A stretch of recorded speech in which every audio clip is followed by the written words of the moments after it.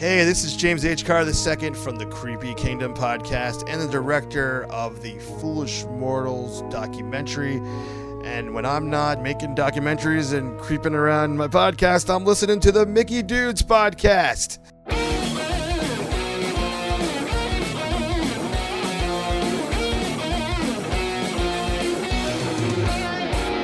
And now, from the Monsters Inc. laugh floor, it's the Mickey Dudes podcast.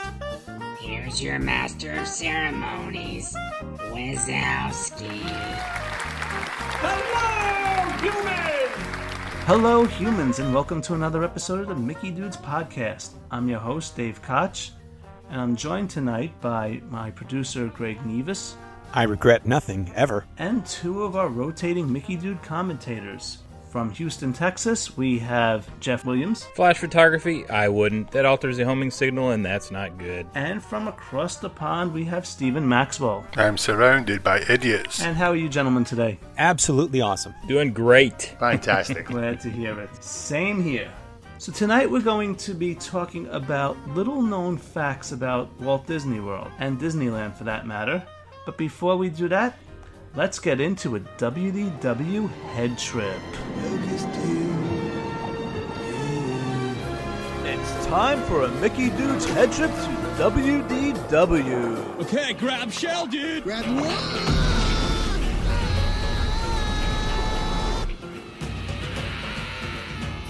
Okay, and for tonight, Jeff, will you start us off, please? You got it. So, this may not last much longer, but while it does last, I'm going to enjoy it. So, as Disney's Animal Kingdom is closing down, what we like to do is get a late ADR at Tusker House. And that's just it's a perfect time. The sun is already set. The lights are twinkling. You can see the park with very few people in it. And then take your time, browsing along, taking nice pictures of maybe the Tree of Life, Expedition Everest, across from Harambe Market Bridge. And then it's just an enjoyable time with the music playing in the background. Nice. Stephen, where are you going? Yeah, well, I'm going to Epcot, going to the Fountain View Cafe, which is now turned into a Starbucks. I'm going to sit outside there, middle of winter, just coming on to 7, 8 o'clock, just sitting out on the terrace with hot chocolate, just looking over the Fountain of Nations, just taking in the music, taking in the dancing fountains, just getting ready to just wander around to World Showcase to find my spot for illuminations to start at 9 o'clock. Fantastic night, just so cold, with a hot chocolate in your hand, just taking in all the ambient scenes at Disney.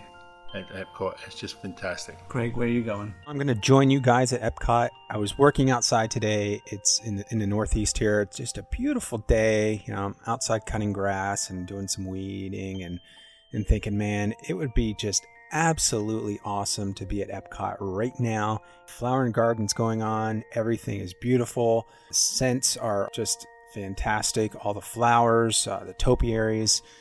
I could just spend the whole day strolling around that entire park, just looking at all the flowers and the beautiful displays that they have and just enjoying the beautiful day and getting away from my responsibilities here with my yard work. So that's where I'd like to be going. And I'm joining you guys at the Epcot Flower and Garden Festival.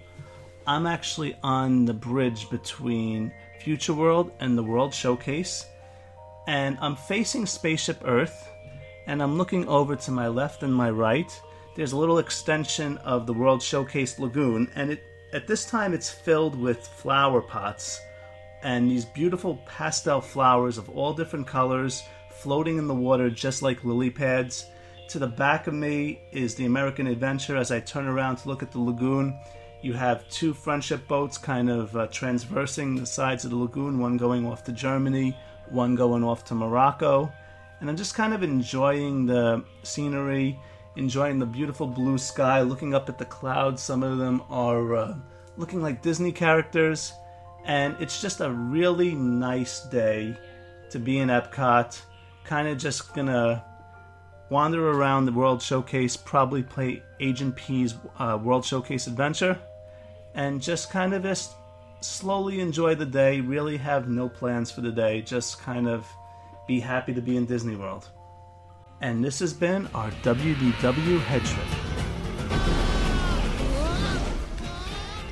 Okay, and today I have to give a nod to our producer extraordinaire, Greg, over here, because while we were discussing a possible topic for today, he came up with a real dandy of one. It was out of necessity that we had to put a show together today, and kind of going back and forth, he says, well, why not research some not known facts about Disney World and see what we can come up with and just sit around and talk about them. So that's exactly what we did. Apologize for the short notice, gentlemen, but let's see what you came up with. Stephen. Yep, well, I'm heading over to Disneyland. Time is 1955, when Disney World was just opening up. One of the first restaurants there was the Frito-Lay restaurant. It sold tortillas to people walking by, and it used to be that at the end of the day, all the ones that were not sold were just thrown in the dumpster. One of the guys walking by one day saw all these mouldy old tortillas and decided, what are we going to do with these? He says, we can't just throw them away. I says, that's just an absolute waste. So they decided to take them back in and stick them in a fryer. We now call these Doritos, which is one of the biggest selling crisps, right, or chips, as you call it in the US, throughout the world. It's just invention, just came out of absolutely nothing. It says, and the word Dorito means little golden things, which in the big picture of things has made this company millions, and is one of these fantastic crisps that you have with your guacamole and your salsa and just day-to-day chips. Just such a good thing. So Doritos was actually born in Disneyland. That's cool. Yeah, they're one of my favorites. As a matter of fact, they're part of my trip tradition all the time, because I did know that fact. So anytime I'm on a flight to Disney World or Disneyland, I usually fly JetBlue because it's the most convenient airline for me. And one of the snacks they always provide are bags of Doritos. So I kind of feel that it's fitting, since I'm going to Disney and they were invented in Disneyland, I always make sure to ask for Doritos when I'm on a flight over there. I'm surprised for Disneyland's 60th anniversary they didn't have moldy old Dorito flavor. You know, you would think actually that they would be the official chip or something of Disneyland. I guess maybe it's a sponsorship thing now, but you would think that maybe they would be doing homemade Doritos somewhere within the parks. Like, they're known for their corn dogs, you know, on the other side. Yeah. Although, you've been to Disneyland, right, Jeff? Yeah. Have you ever had one of their chimichangas? Yes. Oh, those chimichangas are amazing. They can rival the corn dogs. They can rival the turkey legs. People say Disneyland corn dogs are the best. I beg to differ. Give me the chimichanga any day. And with that, Jeff, what do you got for us? Well, guys, all right, so Stephen started off with some history. I think it's a good path. So when we just had an anniversary for Disney's Animal Kingdom, is the 18th anniversary. It started on Earth Day. So what Disney, there really was new to getting into the animal game and trying to keep animals in a zoo-like atmosphere, but with an attraction feel. So, as we all may know, you know, they have the Kilimanjaro safaris and they have the 2 animal trails. But what they had a challenge doing was keeping animals on set or on scene whenever people came by, like especially with the safari. So they had to come up with all kinds of little tricks to figure out. The Imagineers were real creative. So I was just going to go over a couple of them. One of the generic things they did was put food, or small amounts of food in key aspects, but they tried to hide it from the public, so it just kind of didn't look quite so obvious that they're just plopping down some food to get the animals to stick around, and they call it browse. So on the safari, there's a lot of, for instance, there's a lot of hidden places that they hide maybe some grass. It looks like a log, upside-turned log, but it's really Imagineering actually would design something and look like that. One of the cool stories I remember hearing about the Pangani Forest Exploration Trail is the gorillas, they just would not cooperate with coming closer to the people walking on the trail. So one of the things they came up with is a raisin cannon, and basically it just squirted out a bunch of raisins closer to where the people were, so to kind of get the gorillas used to going forward and not being so scared being up front. I don't think they quite use that tactic anymore, but that was just one of those cool little stories early on. I just recently I got a nice zoom lens, and there's new creative ways they do it. They have holes drilled in the trees for the gorillas, and it looks like they put some kind of probably peanut butter and honey or something mixed in these holes. So the gorillas will come forward and you'll see them start poking their finger in the holes and licking their fingers. So it's pretty cool.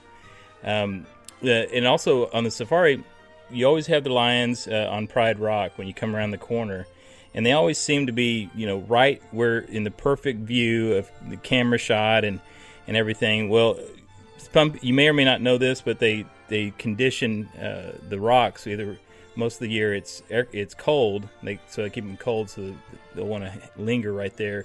And it can go both ways. If it's too cold outside, they can actually heat the rocks as well.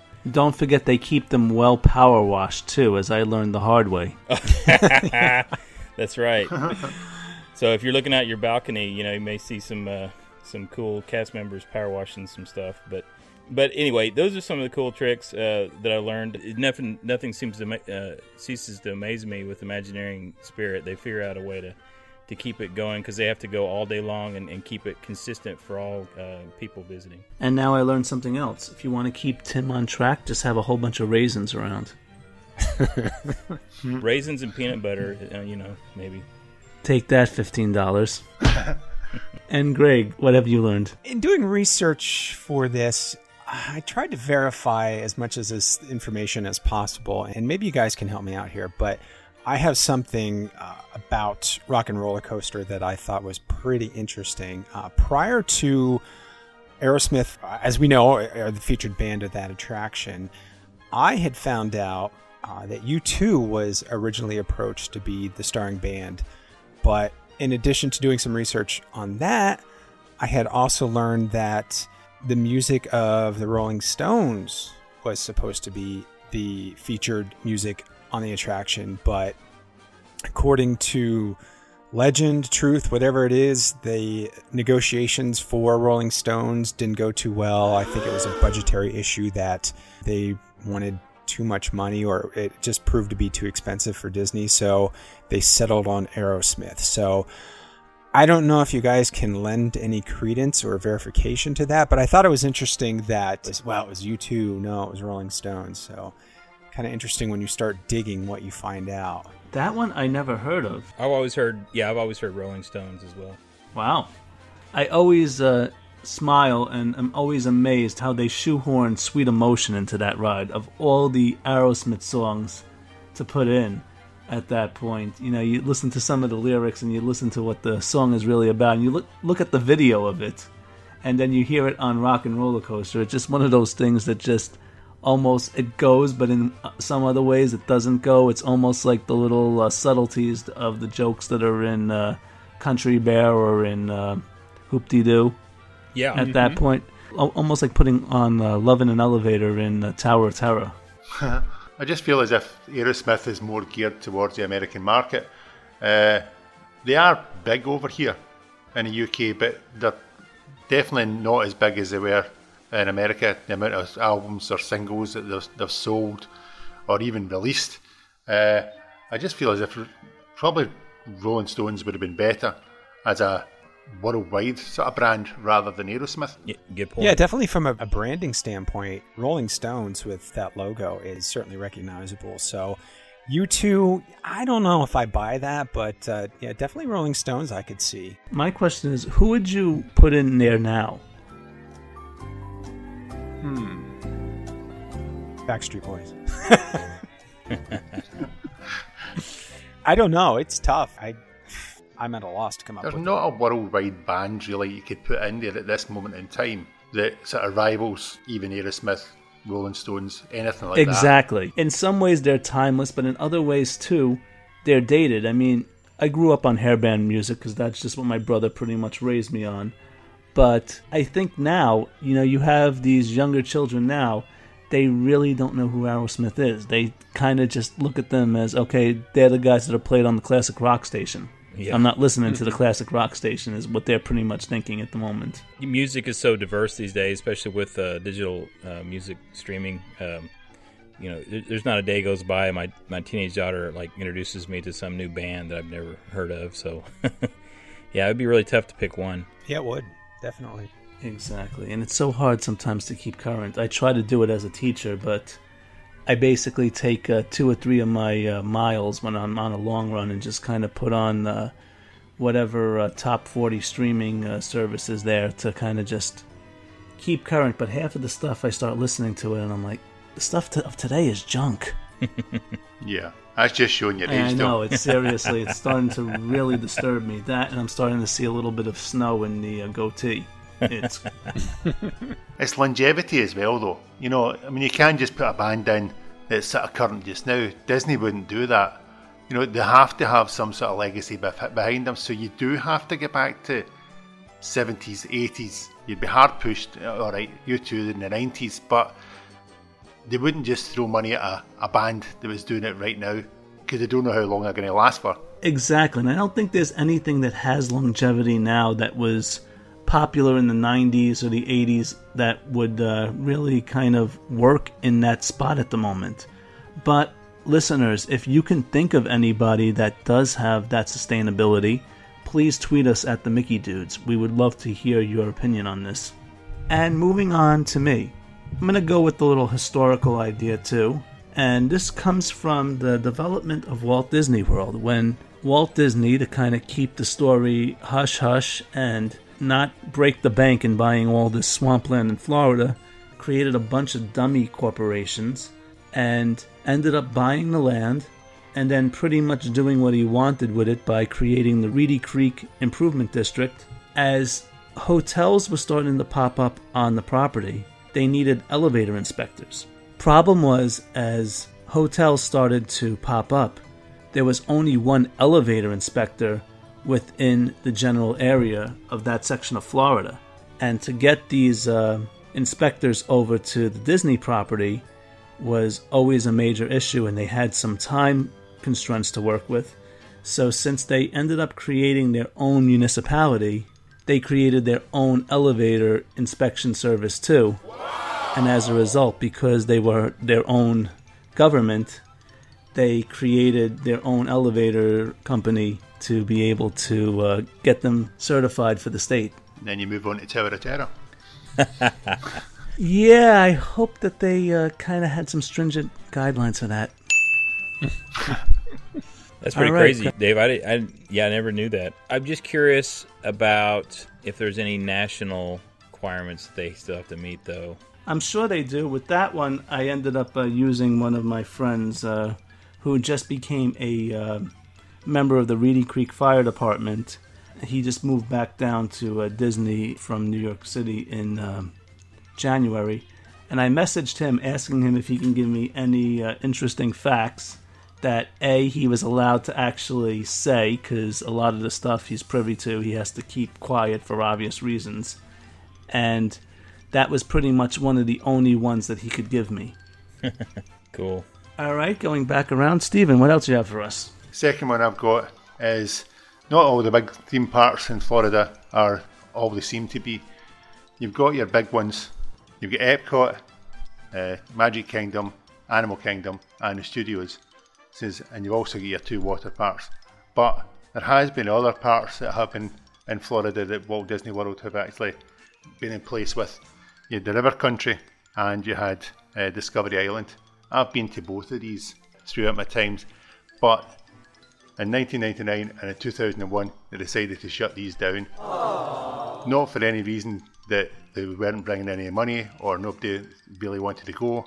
It was all to do with the government and the fact that the new Florida law had come in relation to unchlorinated water.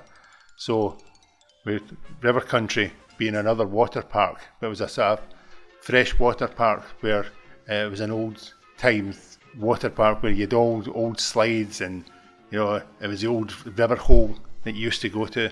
That was shut down because obviously the new laws coming in wouldn't allow that to carry on. And you get Discovery Island, which was a fantastic park. It was sort of the precursor to Animal Kingdom. Yeah, Discovery Island, which is in Bay Lake, between Walt Disney World and the Ticket and Transportation Centre. It was fantastic. It had shows with birds and animals and lovely beaches, and you could just wander around there in the lovely open air with all the ferns and the trees. You could grab a beer. It just felt as if it was a paradise island. But obviously, because of the new laws, they had to shut that down as well.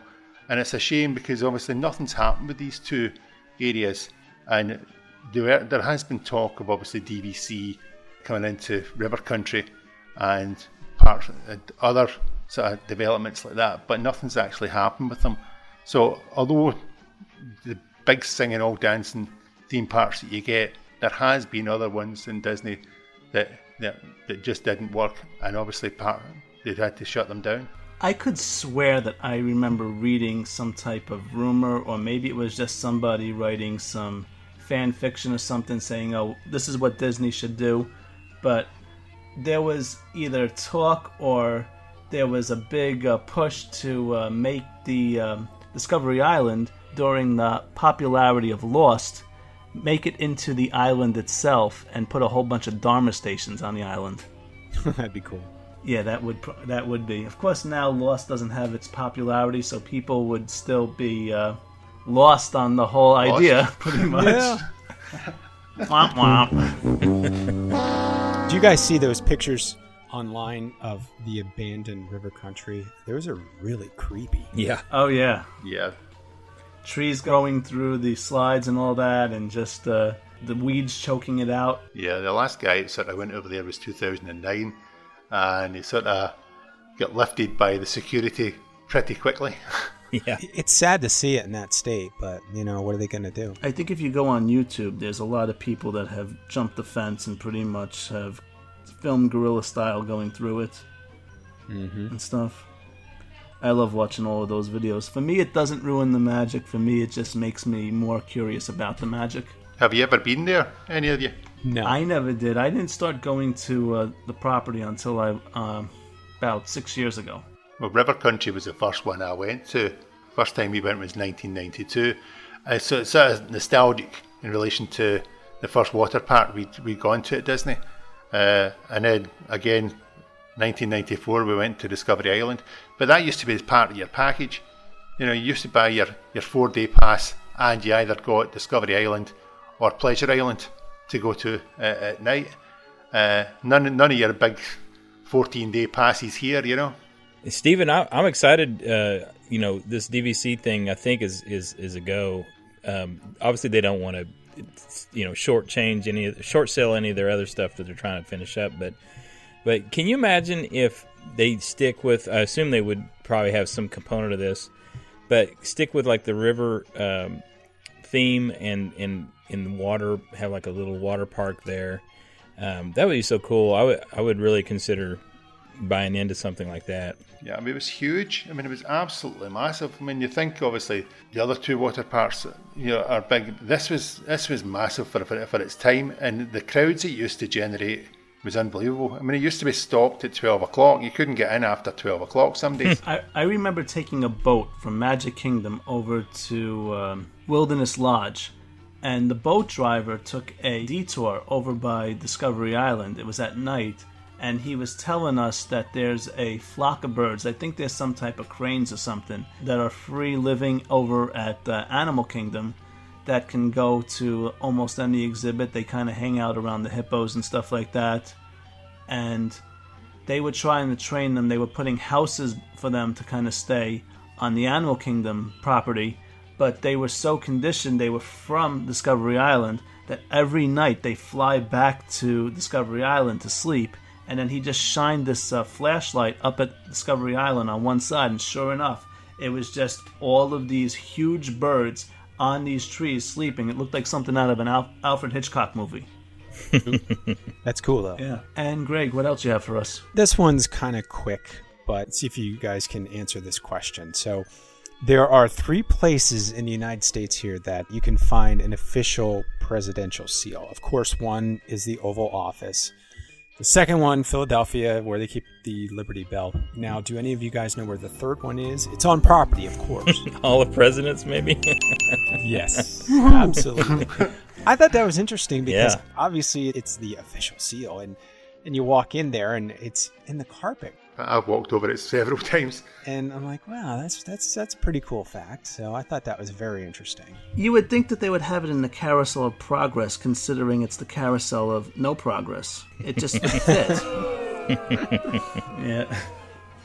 But we're not going to get political too much. You mentioned Carousel Progress, and I'm going to actually piggyback on your comment.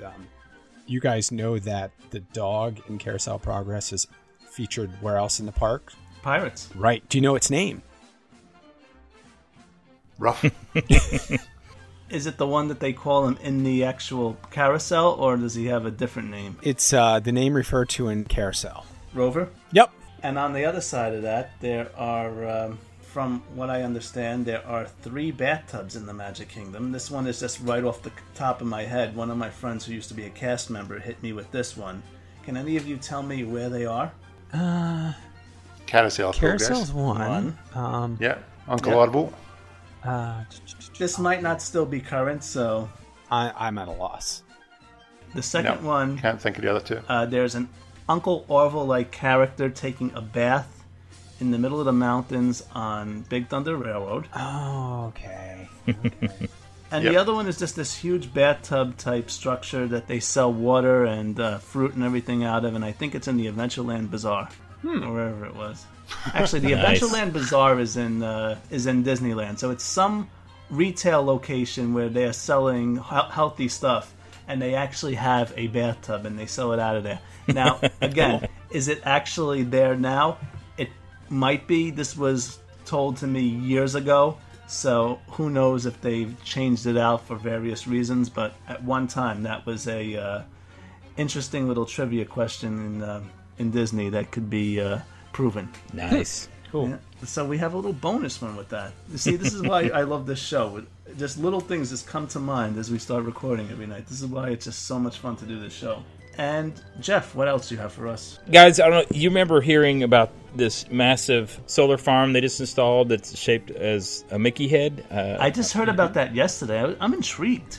Yeah, so we saw it. I read the article about it. It was coming. It's in collaboration with Duke Energy, and it's pretty massive. It's actually 22 acres in size. They said it cranks out enough power on a good sunny day to power 1,000 homes. So it's pretty big deal. But what was most interesting about it is you start reading up about it, and they said it's the second largest hidden Mickey. Now wait a minute, second largest hidden Mickey. So then I started digging a little deeper, and sure enough, there was what they call now is the Hidden Mickey Forest. So apparently back in 1992, Disney used some recaptured water land it wasn't going to be developed on. It's about 8 miles northwest of Magic Kingdom. It's technically in Claremont, Florida, but it is 60 acres, and it makes this, you can actually see it from the air, from an airplane. So a lot of people, I guess, point to it and try to see it when they're taking off Orlando. But what surprised me, I guess, was just how massive of an undertaking this was. Well, there's a lot of cool articles you can read about it, but it's 50,000 pine trees. And they specifically picked pine trees so it would stand apart from the natural foliage around there. And so to this day, it just stands up like a sore thumb. You can't miss it. It's this big, giant Mickey Mouse. And it's interesting. We were just talking about people going to river country, jumping the fence. Well, you can also see this is private property, mind you, but you can also see some YouTube videos of people jumping the fence and going kind of hanging out in this, the hidden Mickey forest. You know what really intrigues me about that place is if you do actually manage to sneak in and camp over there, all the woodland creatures pitch your tent, do your dishes, clean your clothes, and they sing to you every morning. Nice. It's great. I'm going. That's it. I'm going next time. You need to have a really beautiful blonde or brunette or sultry redhead with you. Yep. I thought you'd provide that. Every man for himself, bro. And turning back to me, I'm going to talk about an underrated film that I find to be pure joy, and that's Hercules. And during one of the best songs of the entire movie, I Won't Say I'm in Love, Meg is singing about her not being into Hercules when she really is, and the muses from the Grecian urn, who are pretty much designed to look like En Vogue of the 1990s, which was, all four of them was my first crush growing up, are all represented as busts. And they are arranged the same way, with one broken, as the bust in the Haunted Mansion graveyard are while they're singing. Right. There's a little Easter egg to the Haunted Mansion put into Hercules. That is pretty cool. Yes, it is. Steven, what else you have for us? It's a small one, this one. Everyone who goes to Walt Disney World always comments, what is this smell? It says you go there and you just try and recreate the smell when you get back home. Nothing seems to do it. But when you walk up Main Street and you just take in everything with the popcorn, the candy floss and everything like that. But Disney actually pump in vanilla essence into the air round about Main Street, so that it is an actual smell of Walt Disney World rather than, just the area that you're in. And then at Christmas they fire out peppermint, so it's a wee bit more special as well. Now you see, on a tour of Disneyland, I was told that they attempted to do that and they were no longer doing it because it didn't go over as well. At Disneyland? Yeah. That's It was actually during the Walk in Walt's Disneyland Footsteps tour, which is an amazing tour. If you're ever going to Disneyland, it is a must-do. It's not that expensive, and you end up in Walt's apartment. Oh, nice. It's Very absolutely nice. amazing. And you actually get to go into the lobby of Club 33. They don't let you upstairs. They keep the riffraff somewhat contained, but they do let you in to get a small little glimpse, and you get to stand in front of the elevator. You can't touch it, but you get to stand in front of it for a picture, if you're good. Wow, nice. If your name's not down, you're not coming in. Exactly. Steven, I'd be surprised if in today's day they don't pump in essence of Starbucks and sell it in the corner store. Yeah, that's for sure. Anything to get you in there nowadays. Yeah. Jeff, what else do you have for us? Have you guys, you've been to Disney World, I'm sure, in a lightning storm. I think we all have. What a lot of people don't realize is that Peninsula, Central Florida, is one of the number one of the top lightning strikes in the world. And so to mitigate that, Disney obviously has to do a lot of special lightning protection. There are codes to go by, but I feel like Disney goes above and beyond those codes. If you're ever in one of the resorts, you just look up, there's lightning rods everywhere, and especially in the theme parks. But what I wanted to point out, I guess, was I've been in the lightning storms there many times, and recently we were waiting for July 4th fireworks, and it was delayed because this big thunderstorm came through. And I noticed that, here's a bunch of us nuts standing by this flagpole and waiting for this storm to blow by, and we want to save our spot because we're waiting for this fireworks because we're trying to photograph this thing. Nobody came out and said, hey guys, you might want to clear away from that flagpole, and had a lot of people snickering at us like, look at those dumbbells, standing by the flagpole in a lightning storm. Well, I ended up getting probably one of the best shots of my life, lightning coming down next to the Cinderella's castle. But Is that shots or shocks, Jeff? yeah. Exactly. But it made me want to research it a little bit deeper. What I've found is going back to 1989, Disney has never publicly announced any kind of lightning injuries, and then that was just to 1989 to 2001 was just stuff that they would offer on their own. But starting in 2001, it was mandatory. So every incident that occurs at Disney World, they have to report it. no matter how silly and trivial. And so definitely since 2001, there's never been any kind of lightning-related injuries. So you start thinking, well, just think about the massive amount of people that come through there. And this is one of the number one places, one of the top 5 probably places in the world with lightning strikes. It just blows my mind. So I kind of rest at ease, at least when I'm in one of the theme parks. Now, granted, they will shut those water parks down in a second. I've been there many times when the water parks shut down, especially pools too. So they don't mess around with pools and water parks. But I've definitely in the theme parks, I've noticed it just seems like, you know, you're pretty safe. And this is bringing us to our next bonus fact, because I am going to piggyback on you, because there is one spot on that property that is not heavily populated with lightning rods, and that would be ESPN Wide World of Sports Complex. And I found this out the hard way in my trip over there in November when I was about to run the Wine and Dine Half Marathon.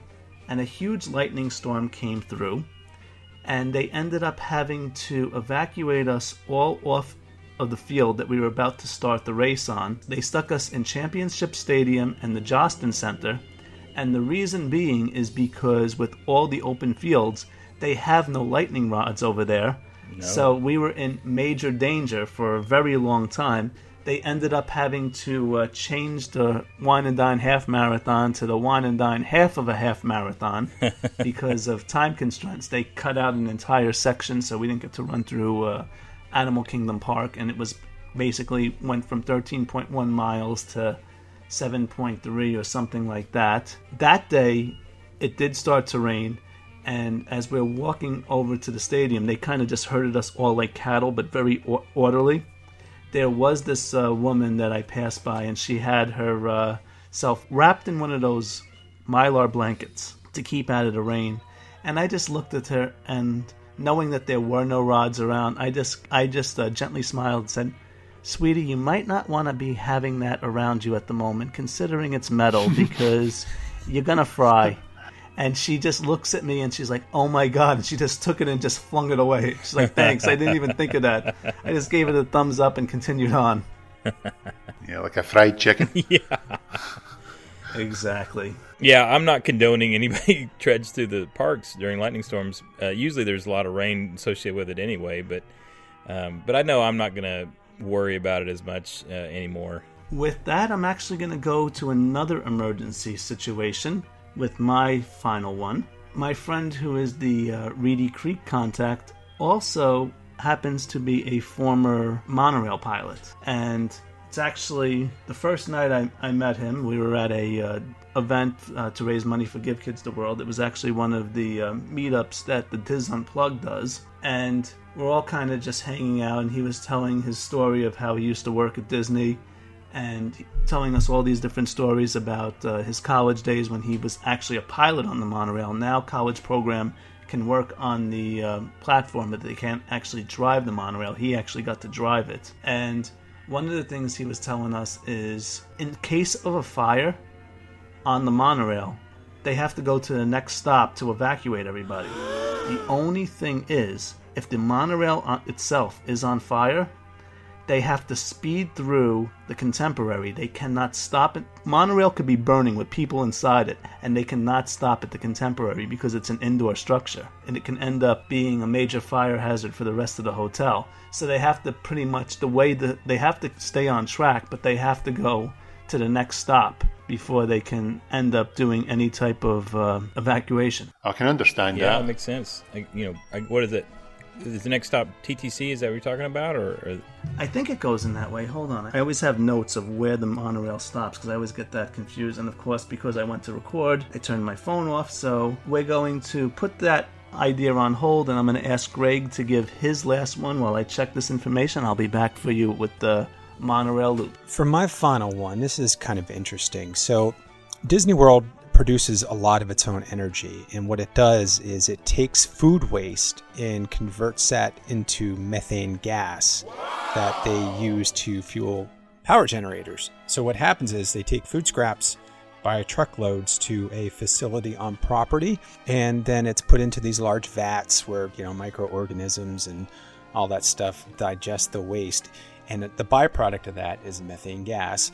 They take that gas, pump it to nearby generators, and then that power is then sold to Reedy Creek Improvement District.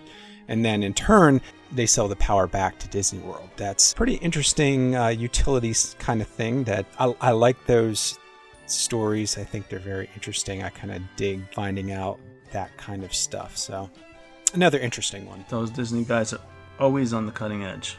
Oh, yeah. It's always good to find out that obviously the food that is wasted, and there is tons of food wasted at Disney World every day, actually goes somewhere and benefits someone. Mm-hmm. It's not just food, guys. It's also some other stuff. We used to live next near one of these facilities. It was obviously dirty for zoning. They don't keep it where people are living, but to get to work, I had to drive by one, and boy howdy, it smelled. Yeah. You knew it was That's there. the one thing I was very happy with them getting rid of the Speedway. Back on the marathon course, when the Speedway was there, you would run through the Speedway and then you would have to run around it, and you would end up going through the water treatment plant at Disney during the marathon course. So about maybe 2 miles, it just really stunk. This year, I don't remember if we went by it. I think with the construction of taking down the Speedway, I think we were rerouted somewhere else. So we passed a section, but it wasn't as bad that day. Plus, at that point, I was just so numb from all the pain of running Goofy that I probably didn't even notice it if I did. But the first year, I could barely breathe running through that part for about 2 miles. It just smelt of refuse. And that's putting it nicely. When Steven was talking about smells, I thought that's the story he was going to go into. Yeah, his story had a more pleasant odor than mine did. So. Exactly. Well, we're all full of it here. We all know that. So. Yep. And Jeff, in answer to your question, yes, the next stop would be the TTC on the monorail loop. If you're coming from the Magic Kingdom, the resort order is the Contemporary, the TTC, the Poly, then the Grand Floridian, then back over to the Magic Kingdom. Cool. Can't wait to see the next fan movie where it shows the blazing monorail going through the Contemporary. They'll just say it's a new wrap for a new movie. Yeah.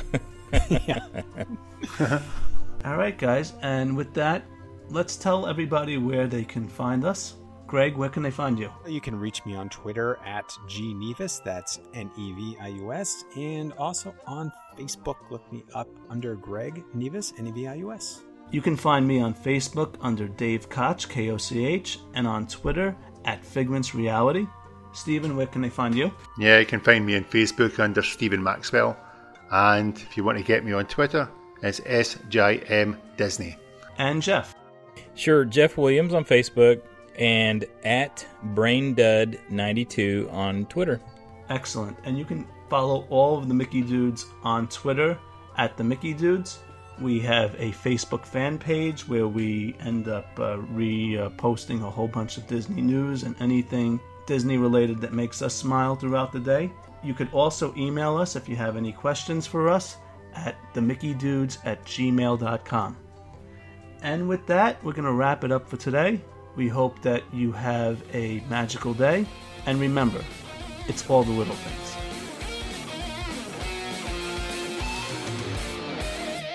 You've just listened to another exciting episode of the Mickey Dudes Podcast. You can find the Mickey Dudes on Facebook at the Mickey Dudes Podcast and on Twitter at the Mickey Dudes.